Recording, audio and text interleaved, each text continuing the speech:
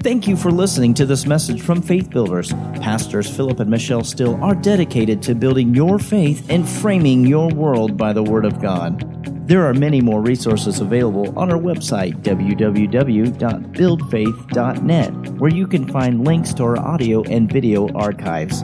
We also invite you to join us online for our live stream services. Remember to build your faith and frame your world by the Word of God. I believe you're going to get answers today. I believe that your steps are directed of the Lord, ordered by God, and that you're here today because God wants to give you something you've been seeking Him about. And so, because of that, let's just go right into the Word and let's look at Matthew 26. Hallelujah. And I want us to recognize the part that we play in the fulfillment of the plan of God. You know, when I first came to know Jesus as Lord, I didn't understand the ways of God, and I just thought that there were a lot of things that were automatic, that if God wanted it to happen, it would happen. Amen? And we want to recognize what the Word of God indicates about our cooperation with what God has planned and what He has chosen for our lives. Matthew 26, Jesus is in the Garden of Gethsemane, and He is praying a specific prayer. Matthew 26, let's begin in verse 36. Then comes Jesus with them into a place called Gethsemane, and said unto His disciples, Sit ye here while I go and pray. I'm going to go and pray. Prayer is simply communication with God. Prayer is not hard. It's not something that is difficult or mystical, and only certain people are anointed to pray. Every believer has access to communicate with God. And so Jesus said, I'm going to go pray. I'm going to go communicate with God. And He took with Him Peter and the two sons of Zebedee, and began to be sorrowful and very heavy. Then saith He unto them, My soul is exceeding sorrowful, even unto death. Tarry ye here and watch with me. The word watch is a word that means be vigilant, be expectant, give strict attention to.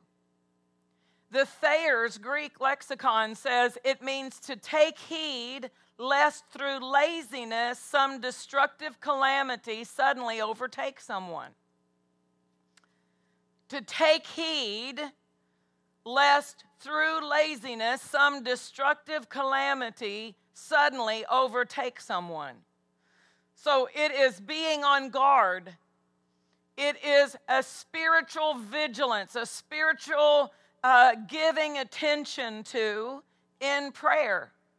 So He says, watch with me. So Jesus is watching.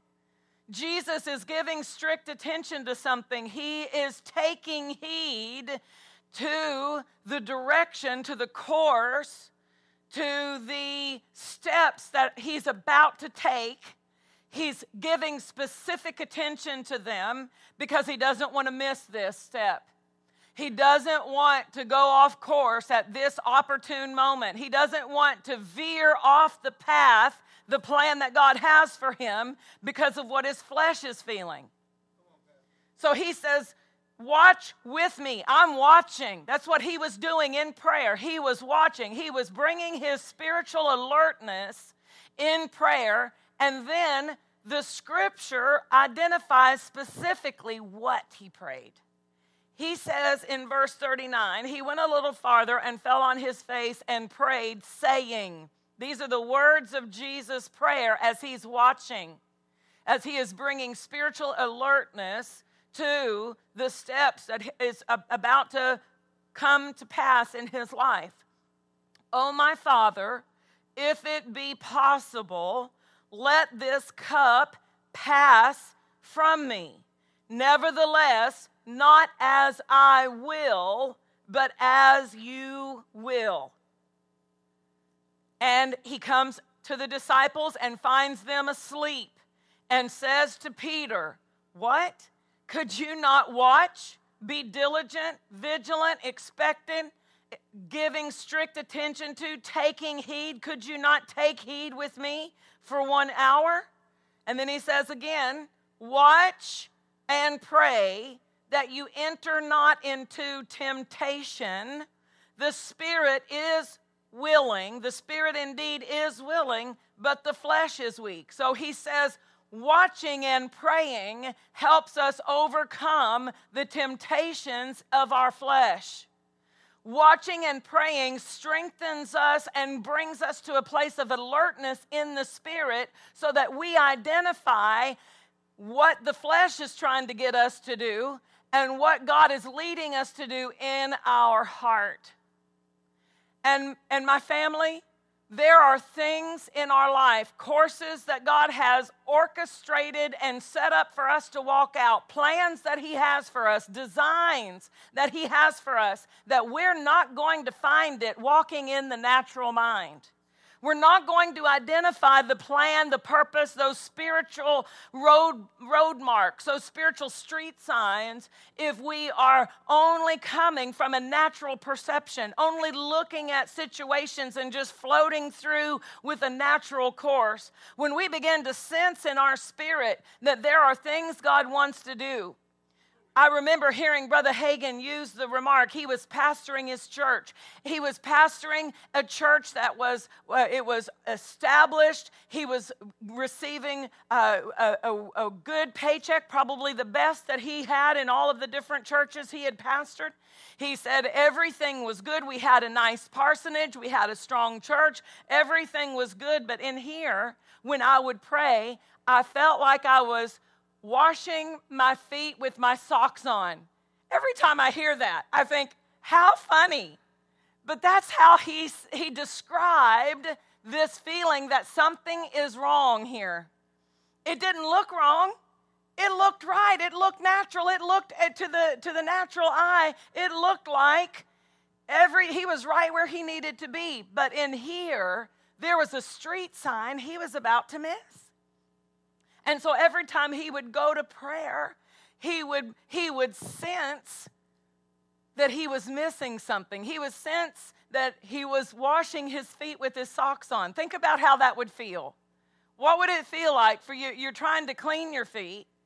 You want to wash them. You want to be able to put the soap on them, but you can't get the soap on them because the socks are on.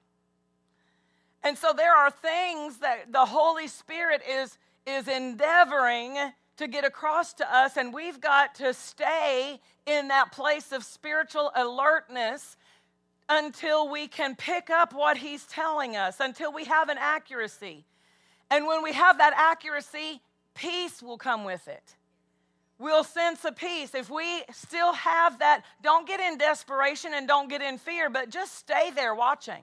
Stay there in prayer. When you come into your prayer time, and I'm not saying if you're in your prayer time and you are seeking the Lord and even going throughout the day, always having that ear turned to hear what God would say to you to help bring that clarity.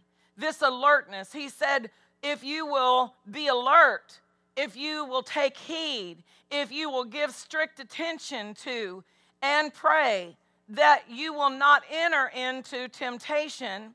And then he identified where the temptation comes from. It comes from the flesh. We have flesh. We don't have to fear our flesh, but we do have to give emphasis to walking in the Spirit and not giving place to our flesh. Every one of us could easily yield to the flesh in any situation and get the last word in. Any one of us could hold a grudge Any one of us could, whatever it is the flesh is desiring for you to do in that situation. And so he says, in watching and praying, you'll be aware so that you don't enter into the temptation. The temptation can come and you can bypass it. You can just drive by it. You can say, I'm not turning on that street. I'm not turning down Temptation Alley. It's a dead end. Amen? And so watch and pray, because the spirit is willing, but the flesh is weak. He went again the second time and prayed, saying, O my Father, if this cup may not pass from me, except I drink it, thy will be done. So now he's not asking God to remove it. He's already picking up in his spirit the direction he needs to go, and he's committing to it. And so in this prayer, let me identify first of all, this is not the prayer of faith. This is not a prayer of petition. This is a prayer of consecration. Thy will be done. In the prayer of faith, we wouldn't pray the same thing over and over, because the first time I prayed it, if I'm in faith, I believed I received it. From that moment on, when I touch that in prayer, I'm going to touch it with thanksgiving. I'm going to come to God and say, Father, I believe I received on June 29th of last year that I have that. And Lord, it's coming to me. It is mine now in the Spirit. And I'm going to see the manifestation of it because I have it in Jesus' name. And so that would be how we approach or apply the prayer of faith. But this is a prayer of consecration. And so he prayed the same thing more than one time. And it was to get that clarity. It was to identify what is the will of God in this situation. And for you and I to recognize and zone in on and be accurate for the will of God, there needs to be a hunger, and there needs to be a asking, and there needs to be a yieldedness that we come to him, not thinking that just because what we see in the natural or how things have played out in the natural that, that's the will of God. But we come and we ask him, Lord, is this what you have for me?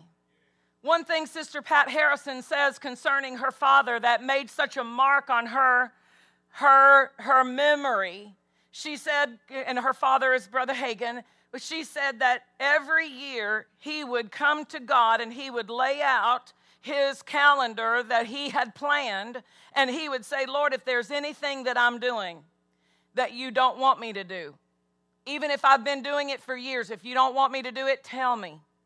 Is there anything on my calendar that you want me to add? Anything you want me to take off? He was coming and he was saying, I'm asking you because I want to know your plan.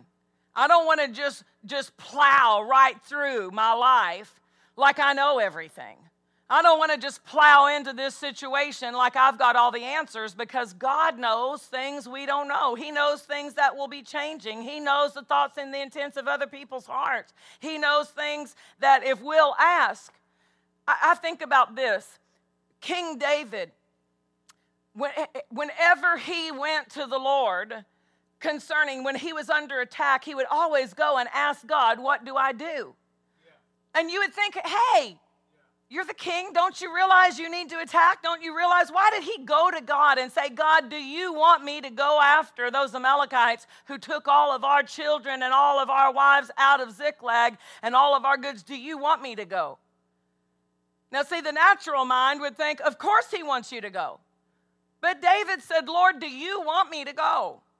And God said, pursue, overtake, and recover all. Now he's got a word from God. Now he's got a clear direction, and when he goes, he's going in the power of that word. He's going in the power of that direction, and he's not going wondering if he's going to win. He's not going with any doubt, any misconception about it. He knows, and he says, not only are we going to get there and go into battle with them, but we're going to come out with full recovery, full restoration. We will recover all. Hallelujah. But there was one time that he asked the Lord, and the Lord said, don't go up. I want you to go around by the way of the mulberry bush, and when you hear the sound in the top of the trees. Now, what if he hadn't asked? What if he had thought, every time I ask God, he tells me to go, so I know he's going to tell me to go, so here I go. But he didn't. He went again, and he inquired of the Lord, and he said, Lord, do you want me to go? And God said, don't go. I want you to reroute, go that way, and I want you to listen for something. Now he's got angelic, godly help. And he's waiting on that sound. And when he has that sound, he's got that moment of surprise. And because he followed that instruction that he would never have received if he had not asked for it. But there was one time, David had gone in and he had taken, he was on the run from King Saul because King Saul wanted to kill him. He had all of those men who God had joined to him, who were fighting with him in the battle.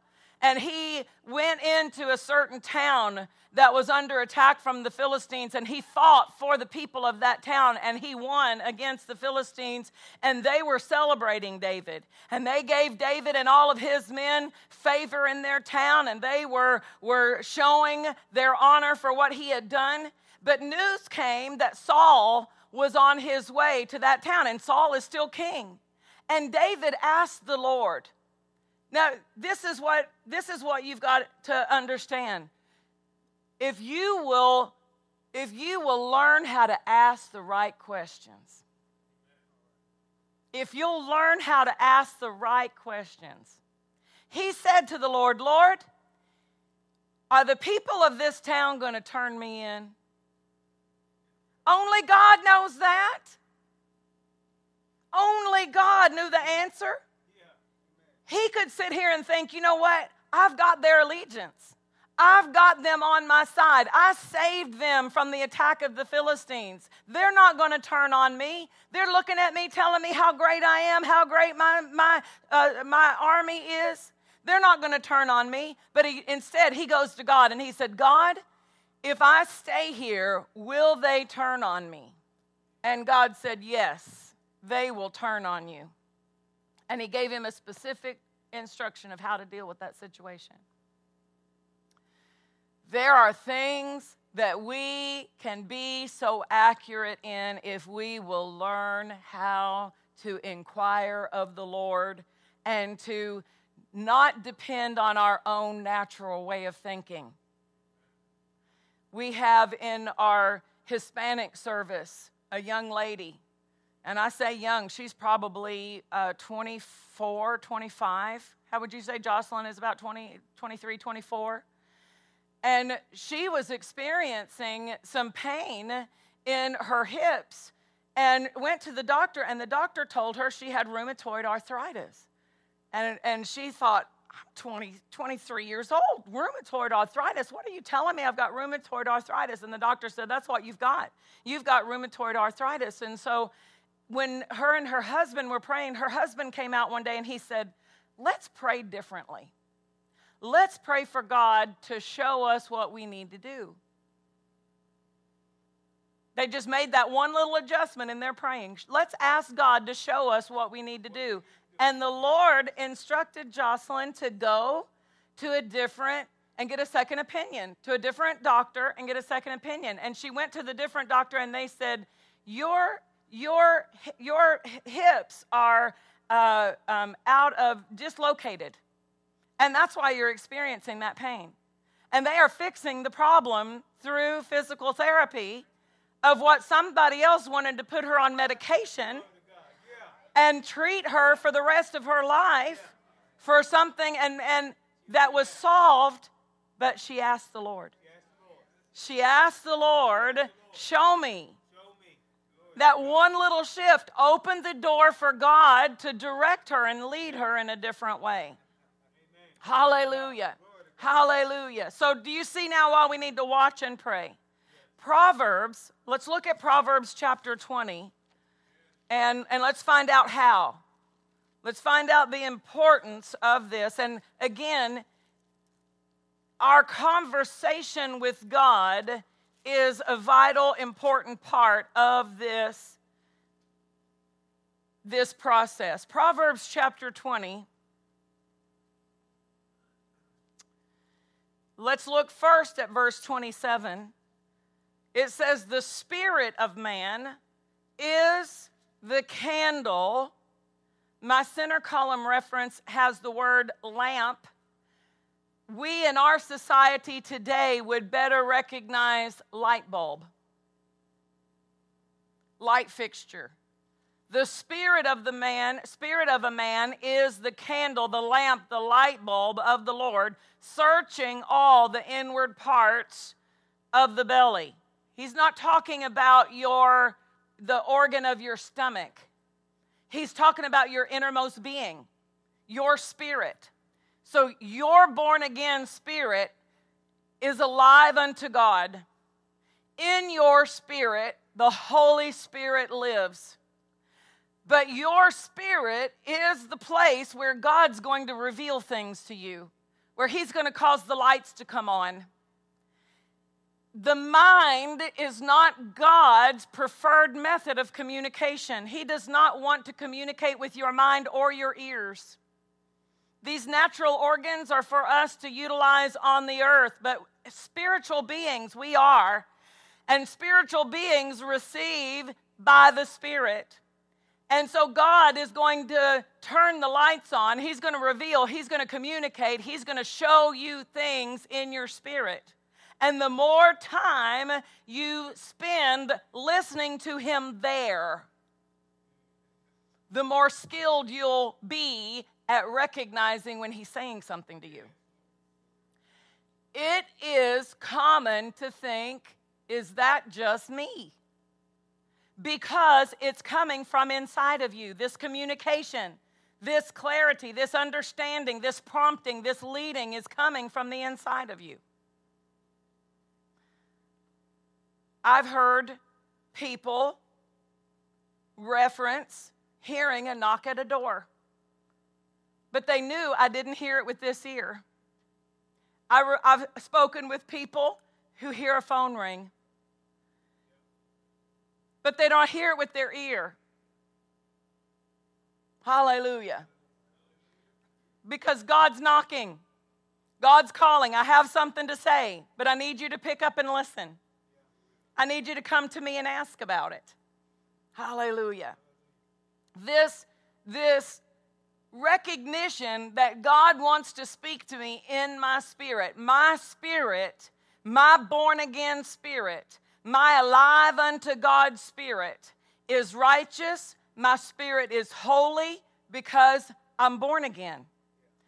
My spirit is capable of hearing the voice of God. Your spirit is capable. Say that with me out loud. Say it. My spirit is capable of hearing the voice of God. God wants to speak to us regularly by His Spirit in our spirit. The candle of the Lord, the light bulb, the way to bring light or illumination into our situation is in the Spirit, in our spirit. God wants to speak to our heart the answer, the wisdom, the understanding that we need to deal with that situation, the key to the situation. God knows the key. God knows the access code. God knows the password. If we'll get in the Spirit, He'll give us the password and we can unlock that situation. Proverbs 20 and verse 5. Back up to a few verses here to verse 5. Counsel in the heart of man is like deep water. Counsel in the heart of man is like deep water, but a man of understanding will draw it out. That's what we're doing. That's what Jesus was doing in the Garden of Gethsemane. There was counsel. God was speaking to him in his spirit. He had to get in a place where he could draw out. It's deep. It's down in, it's deep. The understanding is in there. It's deep. God's already provided me the answer before I ever walk into the situation. God's already placed in me the answer to every dilemma I will encounter. If I will learn how to access that counsel that He's placed in my spirit. Counsel is in our heart, in our spirit, because the Holy Spirit is in your heart. And He's there to help you with every situation. He's there to help you with your budget. He knows how to budget what money you've got to make you come out with full supply. Amen? He knows how to counsel you. He's the best marriage counselor that you can find. He's the best at counseling for your family. He's the best at counseling for your future. Counsel is in our heart because the Holy Spirit is in our heart. We have to draw it out. A man of understanding will draw it out. And so part of drawing it out is asking the right questions. We've talked about that. Part of drawing it out is praying accurately. Philippians 1. Let's look at verse 9 and 10. I've been praying this over us, over you, over our families, our church family, our partners. I've been praying Philippians chapter 1 and verse 10, but we're going to read 9 and 10. I pray them both. This I pray, that your love may abound yet more and more in knowledge and in all judgment, that you may approve things that are excellent. So that doesn't happen automatically. Someone learning how to approve things that are excellent. What if every choice you made was the right choice? How would that turn out? What if you walked into every situation with the ability to make the right choice in every situation? That you may approve things that are excellent. Have you ever been trying to figure out which one is going to be the best? Which car do I need to buy? Which job do I need to take? You know, which is going to be better for my family? Which is going to be better for me in the long run? God will give you the ability to approve things that are excellent. The Wuest translation says, so that after putting them to the test, so that you may approve what is excellent, after you may putting them to the test of God's word, recognize the true value. Putting that situation to the test of God's word, that you may recognize the true value. The Bible in basic English says, so that you may give your approval to the best things. Do y'all remember the show? It might still be on. It was a television game show, and people would dress up all funny, and they'd pick them out of the audience, and they'd bring them down front, and then they would give them the option of choosing 3 doors. Let's make a deal. And they would say, I'm going to show you what's behind this door. And they would open it up, but I'll make a deal with you.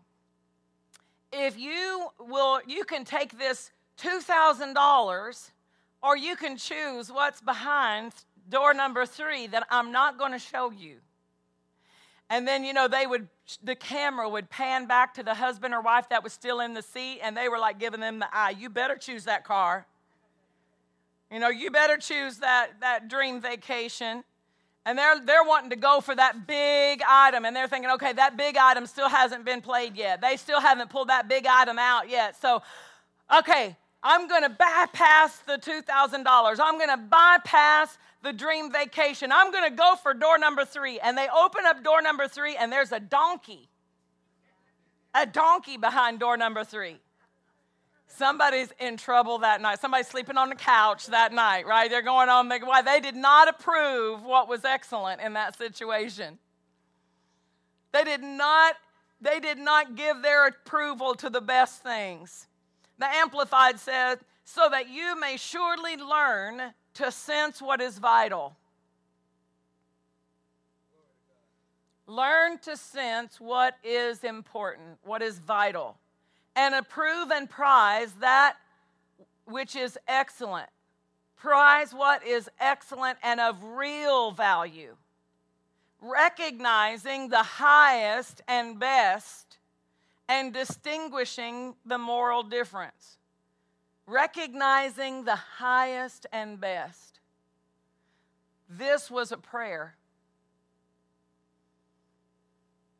Philippians 1, 9, and 10 is part of a prayer. We can pray this for our family. How many of you want your kids to approve what is excellent? To recognize what's vital as they go forward? If the Apostle Paul said that we're praying this for the people at Philippians, evidently prayer is a way to help people become skilled in approving the right thing, in recognizing what's vital. And we can pray this for ourselves. We can bring this to our own prayer ammunition and begin saying, Father, I don't want to make any more wrong choices. I don't want to miss it. I don't want to have to back up. I don't want to have to make a lot of detours. I want to get the right road on the right time. So teach me, Father, how to approve what is excellent. Lord, let me abound in love and in knowledge so that I may approve the things that are excellent, so that I will sense what is vital. Lord, don't let me waste time on things that are not important. Don't let me waste time scrolling and posting and wasting time on things that are not important. Don't let me waste time binging on television shows that are not important. Don't let me waste time going after adventures and different things that are promising lots of money, but they're not important. Show me what's important. Let me have the right priorities in my life. Ask, and you shall receive. Seek, and you shall find. Knock, and it shall be opened. We should pray this. You know, I think that in our bringing ourself to a place of faith, sometimes people miss the importance of this yieldedness in prayer. It's still good to say, search me, O Lord. If there is something in me that's off, if there be in me any way that's twisted, show me now. Don't let me come to a mess in my life before I have to turn and say, God, help me fix this. And then he's got all of the mess to help me clean up too. Just go ahead and fix me now, and we'll avoid the mess. We'll avoid all the wrong choices. We'll avoid all of those things because of that twisted mindset. Hallelujah. Glory to God. Psalm 25. Psalm 25, let's look at verse 4.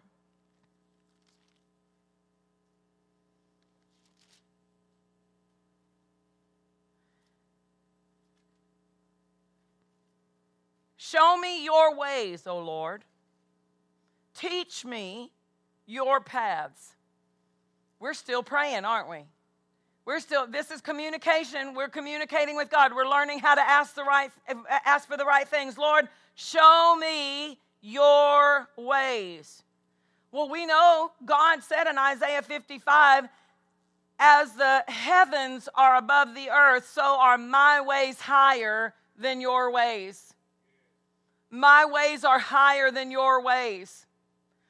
If we'll operate in God's ways, we'll operate in that higher level of understanding. We'll operate in that higher walk of living. Show me your ways. It's possible for us to do it like God would do it. Isn't that great? It's possible. Why? Because we have the mind of Christ. It's possible for us to do it like God would do it if he were walking in our shoes, because he is walking in us. He said, I will be in you. He's in us, and he's in us to help us walk like he would walk. To leave the low way and walk the highway. Taking the higher way of doing things, the higher way financially, the higher way in our relationships, the higher way. He said, show me your ways, O Lord. Show me. We are not going to find God's ways without his help. We're not going to know God's ways without his word. He put his ways in his word so that we could know them and practice them. It's not automatic just because we're saved. It's not automatic because we own 5 versions of the Bible. It's not automatic because we have one on our tablet, one on our phone, one in our back seat, one on our bedside. It's not automatic until we begin putting the Word to work in our life and learning His ways. There are ways that God does things that your flesh won't like. Forgiveness is not your flesh's friend. Your flesh would rather not forgive. And you can come up with a lot of valid reasons not to forgive, especially if that unforgiveness is because someone actually did you wrong. It wasn't just because they offended you or made you mad or cut you off, but they did something serious against you. And it seems right to the natural mind, to the natural side of us to say, I'm not going to forgive that person, because we feel like we're letting our guard down. We feel like we are becoming weak and allowing them to do it again. But forgiveness is a highway. And some people are stuck in a ditch of sickness or stuck in a ditch of financial lack because they won't get on the highway. And God, they say, Lord, bless my finances. And God says, you need to forgive that person. And they're like, no, I rebuke you. Lord, you bless my finances. And God said, I can't bless your finances while there's unforgiveness. You've got to forgive that person. You got to take the highway. Because there's a frontage road to get on the highway. And that frontage road was the forgiveness road. Or if they're saying, Lord, I need you to meet my need. And He says, you're not tithing. I've given you time. I've been supplying for you. I brought manna. I made quail fly. Waist high up in the camp. Now here you are in the promised land and you're not tithing. How can God continually overlook disobedience? There's mercy. He's a supply, but he's a good Father. And so, oh Lord, and so they keep hitting that wall of financial difficulty because they haven't taken the highway. Show me your ways. Your ways. Lord, go and ask for His ways. If you're having an area of your life where you keep hitting a brick wall, this is going to open the door for God to speak to you and show you how to get over that, how to move the brick wall, how to remove the obstacles. Show me your ways. Teach me your paths. Teach me your paths. Walking in the path that God has for us requires the help of the Holy Spirit. He's got to teach us how to walk the path of God, because it's a spiritual walk. There are things that God leads us to do, directions that He wants us to take that don't seem natural. He said, go make these water pots full of water. Lord, you don't understand. We don't need water. Water is not what we're needing. Right? He said to the woman who came, the prophet said, go and borrow as many vessels as you can find. And take the little bit of oil that you have left. Take that little bit of oil. Take that little tiny sample of oil that's left and start pouring and fill up all these water, these empty pots, these empty containers. You mean to tell me I'm going to take an inch deep of oil and I'm going to fill 75 pots and jars that I've got laying around my house? I stack them all in here and I pour an inch of oil, and it keeps pouring and keeps pouring and keeps pouring and keeps pouring and pouring, and I fill that one jar up and I start on the next jar and I fill every jar out of that 1 inch. Jesus took the fish and 5 loaves and He blessed it and He broke it and He handed the fragments to His disciples and told them to go feed 5,000 people. And they're holding the fragments, the broken pieces of the 2 fish and the 5 loaves of bread. They weren't big French loaves either. They were little cracker loaves. This is a little boy's lunch. A little boy's lunch. Go take that little bit that I've broken up. The 12 disciples are holding broken fragments. When Jesus handed it to them, it didn't suddenly become basketfuls in their arms. They're holding fragments.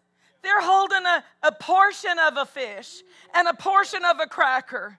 And they walk around and they hand some and they still got some. And they hand some and they still got it. And they hand it and they got it. And they hand it and they got it. And they hand it and they got it. And by the time everybody had eaten, not just a little dabble, do you? Everybody had eaten until everybody was full. They were passing it out and passing it out and passing it out. Didn't make sense. But they were glad they obeyed that day. Amen. So we've got to have him teach us his paths. Teach me your paths. Lead me in your truth and teach me.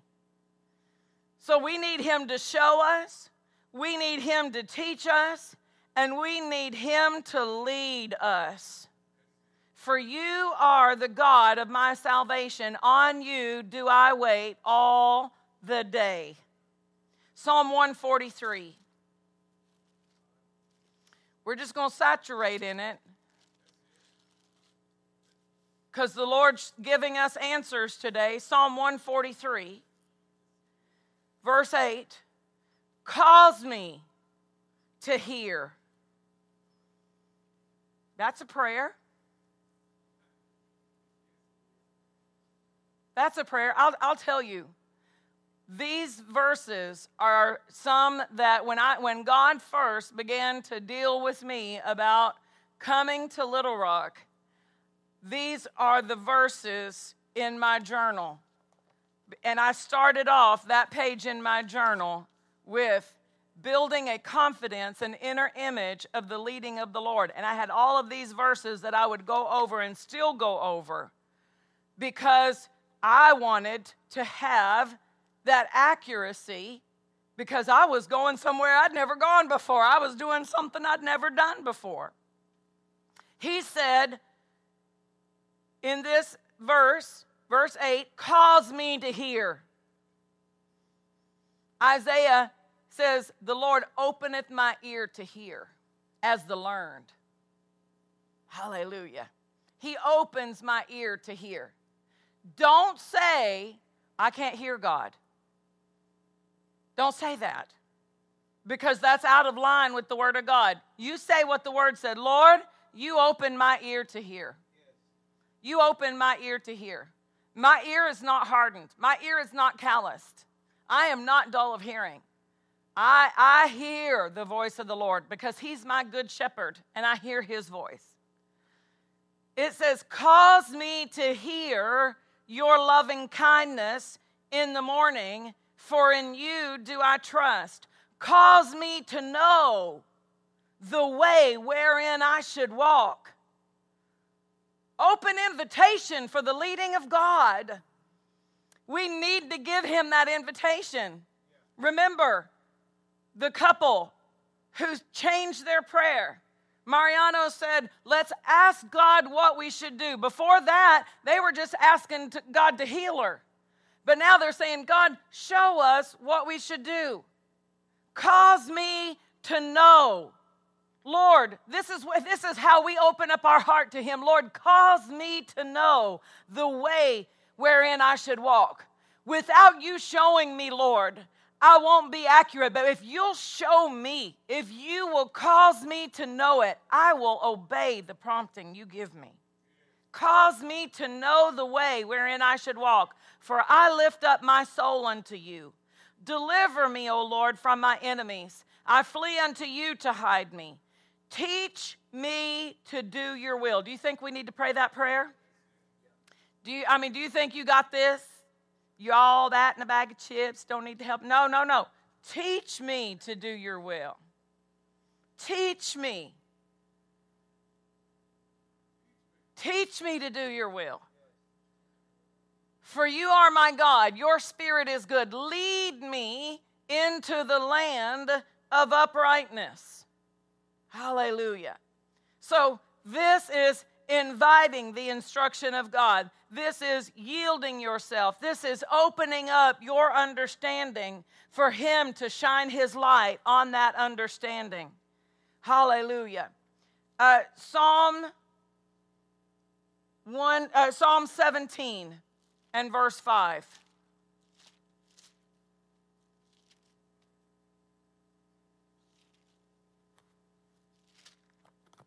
(17:5).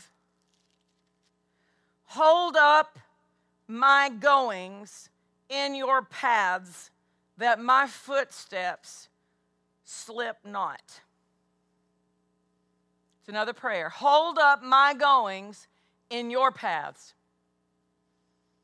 I want to stay on your path, Lord. I don't want to veer off on my path. Hold up my goings in your paths. Because if I'm in your paths, I can walk this out. I can walk safely. I can walk surely. Hold up my goings in your paths, that my footsteps slip not. Proverbs 4.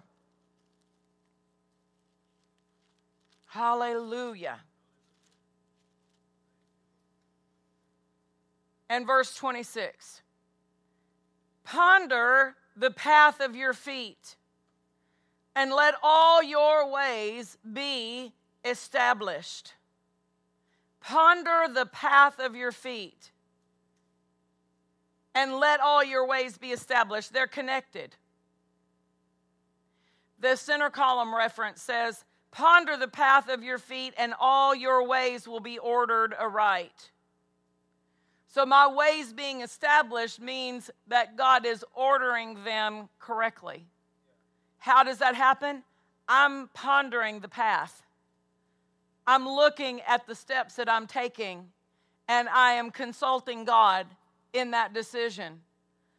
I'm open for Him to redirect me in that decision. I'm open for Him to lead me. And now if you are on track, God doesn't have to get you off track. So if someone is on track, God's going to tell them, stay the course. But you still want to be open for when God gets ready to go to the next level or move into something that He's been preparing you for. You know, when you drove to church today, you didn't get in the car and just hold the wheel straight. There were turns you had to make. There were curves you had to go around. You had to keep your eyes on the road and consistently move that steering wheel to accommodate the different turns and curves and adjustments that needed to be made. That's what we're talking about today. That's what we're talking about. Keeping in that time of prayer an openness before God, a yieldedness before God, coming to Him saying, show me, teach me, lead me. I'm pondering the path. I'm ready. If you sense that something needs to be shifted, you don't have to over adjust and pull away off the road. Just recognize, wait. I see there's a change. I may need to slow down if I'm looking for a street I should be turning on. Amen? Because this is a path that God has prepared. The Lord has already established the very best for your life. If you were to sit down with a pencil and paper and write out what you think would be the best for your life, God has topped it. He created you. He designed you. He knows what your tastes are. He knows what you like. He knows what you have in you. He knows what you're capable of. And He has already chosen the very best for our lives. He said, I know the thoughts that I have towards you. They are good. They are thoughts of peace, fullness, abundance, full restoration. They are thoughts of good with an end and an expectation. You know, in my version, I like to say an end worth looking forward to. That's an end worth looking forward to, what God has for me. But for me to find it, I'm going to need to keep my communication open so that he can, because it's not just one download and you got the map how to get there. No, it's receiving that course correction, receiving that instruction. Because there may be things that the enemy plots that God's got to move you around. And he's going to take you over it. He's going to move you around it. Other people may make choices that put you in a position, and God's got to redirect you to move you around it. Amen? And so that's why the just shall live by faith. It's a lifestyle. It's a walk with God. When we see here that it says to ponder the path of your feet, that's what Brother Hagin was doing. He was always open. And, I think he got there because when he was in that one time of praying, and he wrote the book, Plans, Purposes, and Pursuits as a result of it. He was praying on the platform one day during a prayer meeting that they were having, and he started praying some things out, and he was drawing a circle, a little circle, and then with his finger he drew a bigger circle, and then he drew a very large circle, and he said, Lord, what does this mean? What am I doing? And the Lord said, you've been going around for the last however many years fishing out of the same bathtub in the same little routine of churches. He said, break out of that little circle. And he said, I want you to go start having all faiths crusades. And in those all faiths crusades, I want you to teach in the morning, and I want you to preach at night, and have it in a site that is not a church, so that other churches from other denominations will come. And so he said, the teachings from the daytime sessions, I want you to take those and transcribe them and turn them into books. And the books that we have of Brother Hagin today came as a result of that being shown to him in prayer. Because Brother Hagin never sat down and wrote a book. They all came from his preaching. And then he said, I want you to go on the radio, and I want you to teach, don't preach. Go on the radio and teach. All of those things were out of the ordinary. He didn't know anybody who'd ever done any of those things. He didn't know. He said, take all of the evening sessions and preach on faith. And so he's got these all faiths crusades, inviting churches, meeting in conference rooms and convention centers. And nobody he knew was doing that. And people would come to him and prophesy, thus saith the Lord, you need to get a tent. Because everybody else in the ministry at that time had a tent. It was at the last of the healing crusade, the healing revival that was going on in America. And so people were coming to him and prophesying and saying, thus saith the Lord, you need to get a tent and have tent meetings. And he said, the Lord never told me. Here's people coming and prophesying, but the Lord never told him. Hallelujah. So he's getting specifically in his heart. The heart of the man is the candle of the Lord. He's getting specifically in his heart, what does God want me to do? And the reason that he was so effective in what he did is because even when it went against what he thought would work, he told the Lord. The Lord said, I want you to teach. He said, Lord, nobody's going to come listen to me teach.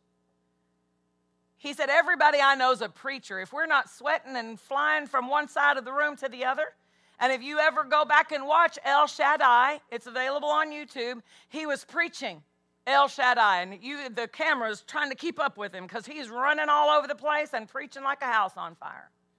But the Lord told him, I want you to teach. And he told the Lord, it won't work. I can't teach. Nobody will come and hear me teach. And he said, I'm going to prove it to you, Lord. Here's what I'm going to do. I'm going to teach in the day sessions, and I'll show you nobody's going to come. And he said by the end of the week of him teaching, the day sessions had more people attending than they were coming at night. And he went on the radio and taught, and that wasn't something people did much of either. And so here he is teaching. Why? Because that was the specific instruction that God gave him in prayer. And that specific instruction was what the pieces that came together for his ministry to have longevity and effectiveness. It's not just doing what seems right or doing what other people are doing because they're doing it. He said people would come to him and say, tell me how you set up Rhema. God wants us to have a Bible college, so tell me how you did your Bible college. He said, if God's telling you to have a Bible college, he'll tell you how to have it. I'm not telling you how we did Rhema, because they got it from God. They got their own pattern from the Lord. And there's a pattern for your life. There's a pattern for your marriage. There's a pattern for your finances. God knows how to get you out of debt. He knows how to make you financially stable and sound.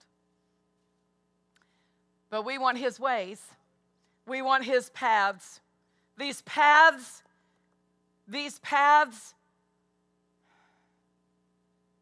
we've got to trust that what God has for us is better. That God is never going to take us into less than. You've got to trust that. He is never going to take us into something that is going to deprive or ruin our life. Everything God is going to do, if we'll just trust him and walk it out, it's for the best. Even in those times that you think, well, this looks like the better choice. Proverbs 3, verse 6. In all your ways acknowledge him, and he shall direct your paths. So it's not automatic that, oh, well, I must be on the right path because it's working out. That doesn't mean you're on the right path. Acknowledge.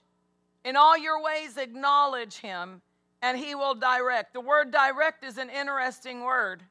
The word direct means to straighten or unbend. If you'll acknowledge God, he will unbend the path. He will straighten the path. But without acknowledging him, he is a gentleman, and he's not going to be forcing you down the path. He's not going to be screaming at you, what are you doing? Get off this road. He's going to say, I'm here to direct you. This is what I've told you to do. If you'll acknowledge me, I will unbend the path. I will straighten the path. I will direct the path. Hallelujah. Isaiah 48. This is a foundational scripture that we've been using in our lessons that we've been having on our broadcasts the last few weeks. Teach me, lead me.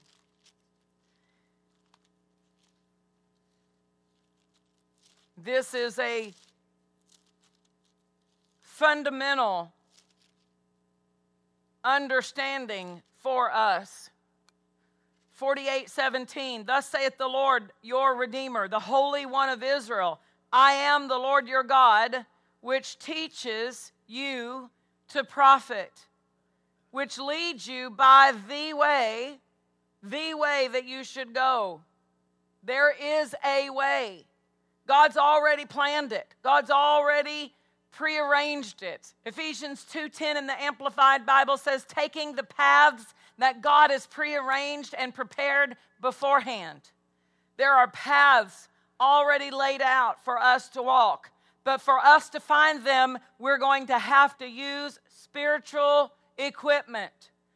We can't use the mind. We can't use the appearance of the thing. We've got to be led by our spirit. He said, I will teach you to profit. The word profit means to ascend on high, to rise above. I'll teach you how to rise above. I will teach you how to ascend on high. It also means to excel or to be benefited. I will teach you how to excel if you'll listen to me. if you'll learn from me, if you'll come to me like I have something to teach you. Hallelujah. I am the Lord which teaches you to excel, to be benefited, to ascend on high, to rise above, and which leads you by the way that you should go. He goes on to say, oh, that you would have hearkened to my commandments. Evidently they didn't. He said, if you would have, then your peace would have been like a river. Peace flowing so strongly. Peace flowing with such a supply. You know, there's supply in the river. There's provision in the river. He said, your peace would have flown with such a current in your life, bringing supply to every area, every relationship, every financial need. There would have been a supply if you would have hearkened. And your righteousness as the waves of the sea. Your seed also would have been as the sand, and the offspring of your bowels like the gravel thereof. His name should not have been cut off nor destroyed from before me. Well, all of these things that he describes are the opposite of the blessing. He says, if you would have listened to me, the blessing would have been nonstop in your life. But because they didn't listen, they had the opposite. They had a lack of the blessing, which is the operation of the curse. He said, if you'll listen to the things I'm teaching and follow the things that I'm leading you to do, then the blessing will have no hindrance. It will have its full operation and manifest impact in your life. Hallelujah. That's what we want, Lord. Are you hungry for his path? Are you hungry for his teaching and his leading? All right, Romans 12.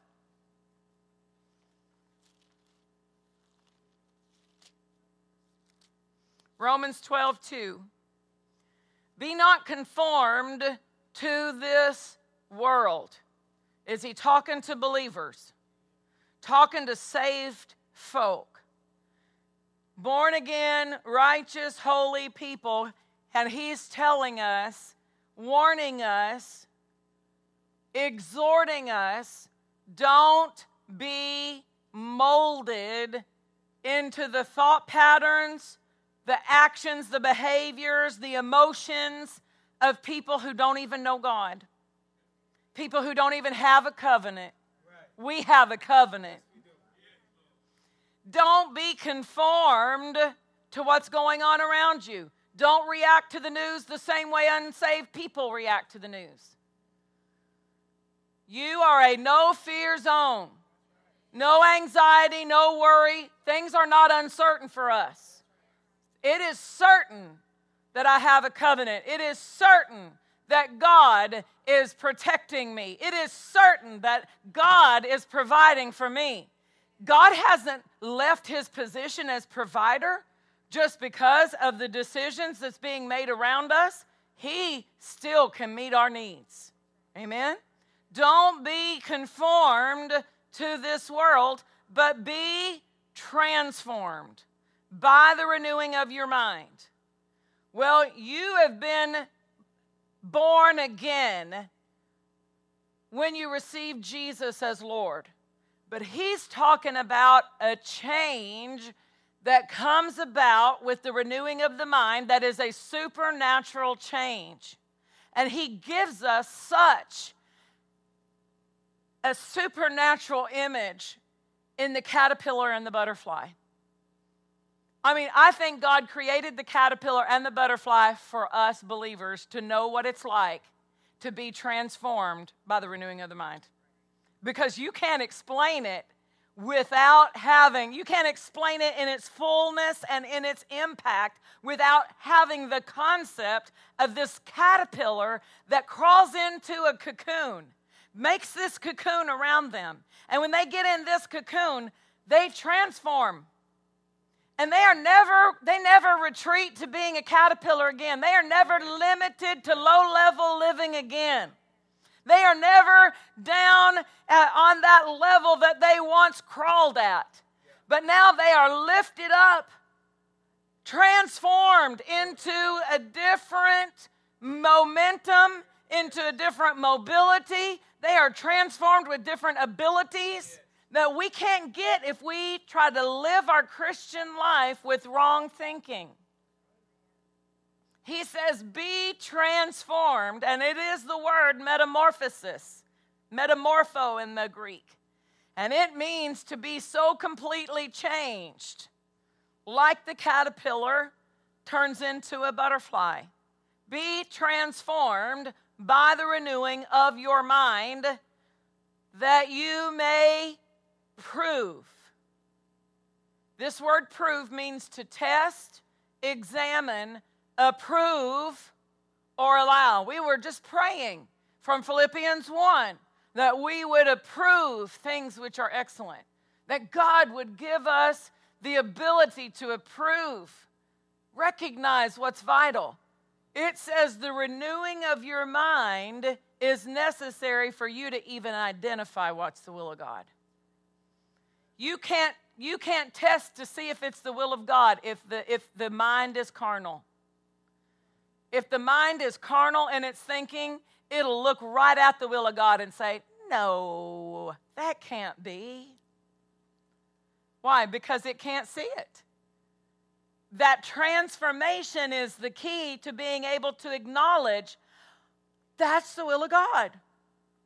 To be able to prove, to test it, to examine it. And a carnal mind can't examine the will of God and determine if it's the will of God or not. So prove, renew your mind so that you may prove what is the good and acceptable and perfect will of God.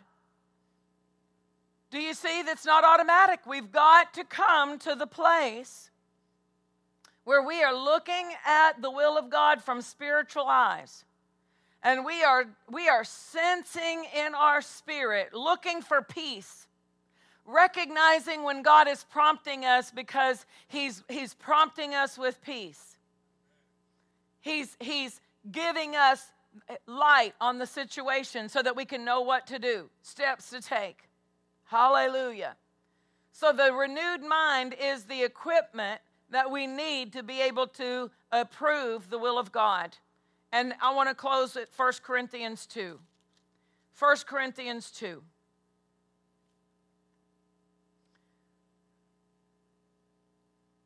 Verse 9. But as it is written, eye has not seen, nor ear heard, neither has entered into the heart of man the things which God has prepared for them that love Him. God has prepared things for us. He has. But we can't see them in the natural.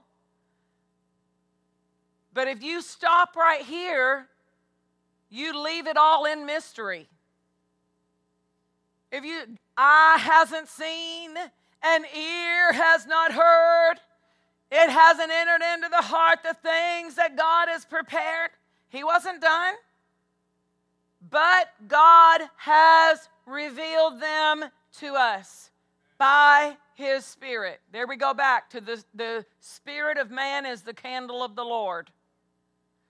God reveals the things that He has prepared for us by His Spirit. For the Spirit searches all things, yes, the deep things of God. Verse 12, we have received not the spirit of the world, but the Spirit which is of God, that we might know the things that are freely given to us. He wants you to know them. He wants you to know the paths that He's prepared. He wants you to know the rewards, because God's a rewarder of those who diligently seek Him. He wants you to know your inheritance. He said that you would be operating the spirit of wisdom and revelation so that you could know what is the riches of the glory of His inheritance. How hard that must be on our Father's heart to have provided such a rich inheritance for His people. And so many of His people don't even have a clue that their inheritance is available now. They think I'm going to go to heaven and get my inheritance when God says, why wait? Why wait? Why be like that prodigal, the elder brother of the prodigal son that says, I've served you all these years and you've never had a party for me. And God said, you've been my heir this whole time. You could have accessed everything in my house. You can throw a party whenever you get ready to throw a party. You can kill the fatted calf whenever you get ready to kill the fatted calf. But you never took ownership of my inheritance. He gave the inheritance to both of them, but neither one of them stepped up and took their place as a son in the father's family and said, here I am to acknowledge. Where was he? He was out in the fields with the servants. Oh, I'm not worthy. I'm just a poor wayfaring stranger traveling through this world below. Just a worm in the dust. An heir and a joint heir. An heir and a joint heir. Do you know what really gives God glory is when we take our place? What really gives God glory is when we acknowledge, you did that for me. Thank you, Father. I receive. Ask the Lord, what is my inheritance? Hallelujah. There are things that God has prepared, things that he has freely given to us. And I don't think I would be exaggerating to say the majority of the body of Christ is not operating in not even a quarter of what God has freely given us. I know I'm not all there yet. I'm on a mission. I've got a quest. I want to know what he's made mine. I want to know what he has freely given to me. The Bible says, Jesus said in the book of John, chapter 15, I believe it is, he said, or 16, he said, everything that the Father has is mine. And the Holy Spirit will show it to you. Why? Because if it's Jesus, I have equal, I'm a co-heir, joint heir. A joint heir doesn't get a little tiny portion in the corner. I get a joint. He is more honored for us to say, I get an equal share with Jesus, than for us to say, oh, no, I'm not worthy for an equal share with Jesus. Well, why did he shed his blood then? Why did he hang on the cross and become sin for us if it didn't make us worthy?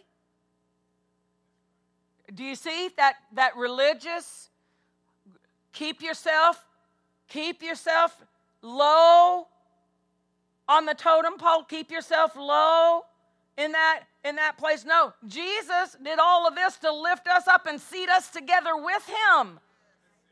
He didn't die so that you could get a beggar's portion.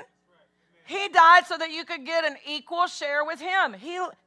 God's got enough. It's not going to cut Jesus short. Jesus isn't going to say, it's not fair that they get the same thing I got, because that means I don't get as much. No, the Father is so wealthy. Our Father is so wealthy that he is fully stocked to be able to overload Jesus' portion and yours too, and mine too. Hallelujah. But we are not going to know it without seeing it in the Spirit. This is light. It is light to our spirit. It brings understanding. It brings clarity. It causes us to see all the details of what God has given us. What is freely given to us by God is revealed by the Spirit. And we need his help to know the things that are freely given to us and to learn the words to speak. Verse 13, which things also we speak. Why is that important? Because there needs to be verbal authorization. Teach me, O Lord. Show me your ways. We speak things in words that the Holy Spirit teaches us. Things that compare spiritual things with spiritual, but the natural man does not receive the things of the Spirit of God. That's why we need the mind renewed. Because even though a person is born again, they still have a natural side in the mind until they renew the mind. The mind didn't get saved when the born-again spirit was placed in you. The mind has to be renewed. Hallelujah. The natural man does not receive the things of the Spirit of God, for they are foolishness unto him, neither can he know them, because they are spiritually examined, investigated, scrutinized. So for us to know the will, for us to find the path, for us to recognize that specific thing that God is leading us to do, that is going to set the path on track, we've got to have a renewing of the mind, and we've got to let the Holy Spirit teach us. Amen? Hallelujah. Father, you're so good to us. We love you today.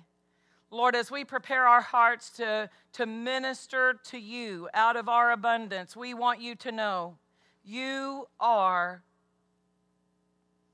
the one we depend on. Regardless of what's going on around us, it doesn't change your ability to keep us, to provide for us. Lord, we bring you our expectation. Father, I ask you today, those whose steps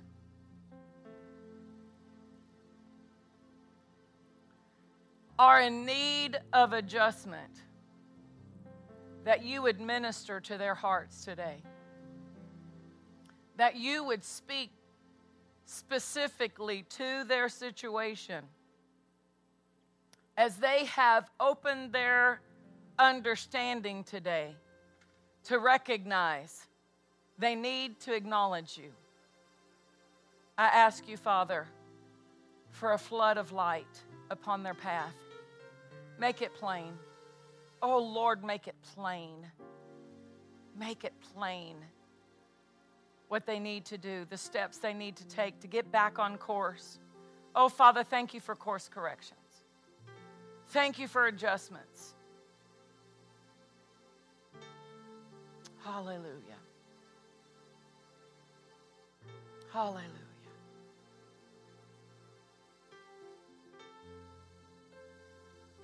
Hallelujah. Just lift your hand right where you are. Say, thank you, Lord, for leading me, for teaching me, for showing me, for causing me to know what I need to know.